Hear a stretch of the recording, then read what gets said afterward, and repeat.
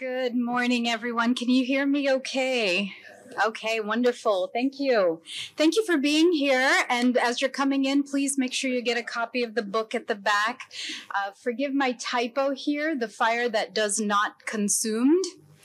It's almost a good thing because I want you to remember not consumed. Okay, even though it's grammatically incorrect here, there's a purpose. Not consumed. You're going to be hearing that more and more. And in fact, we should have brought some of our not consumed brochures. So if one of our team members can run back to our booth and grab a stack of our brochures, that would be wonderful. Quick question. How many of us are pastors in the room? Okay. All right. A good number of us.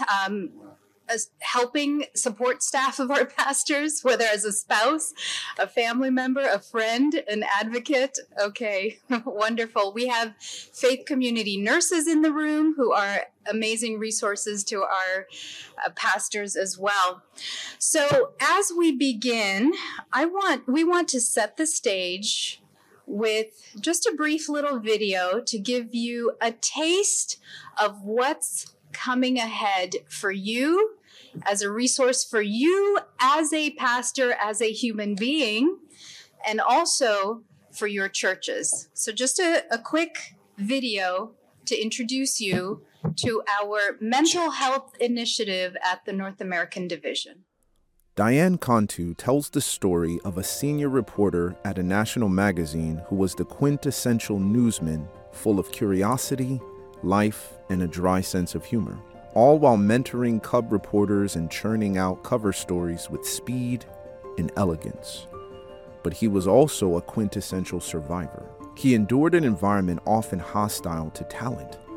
He lost his best friends and closest colleagues through 3 major changes in leadership: a child to a terrible traffic accident, and his 2 other children to incurable illnesses.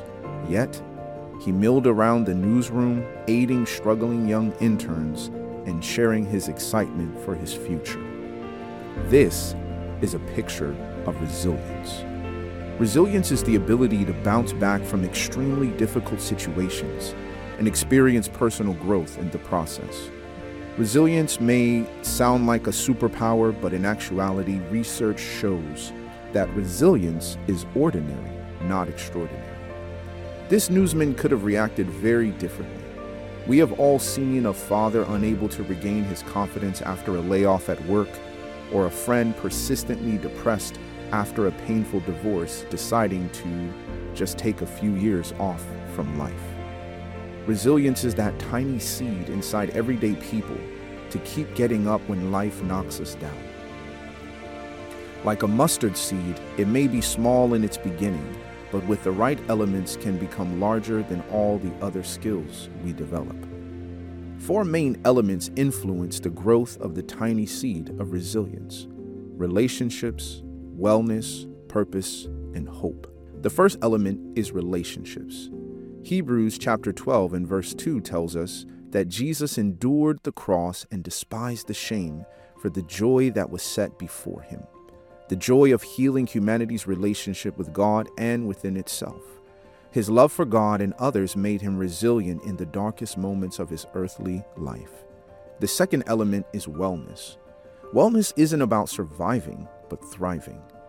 In other words, wellness consists of making an intentional effort to enhance who we are as a whole by focusing on our physical, mental, spiritual, emotional, and social well-being. In John chapter 10 and verse 10, Jesus tells us that he came to give us an abundant life. Proper habits of self-care increase our resilience in moments of struggle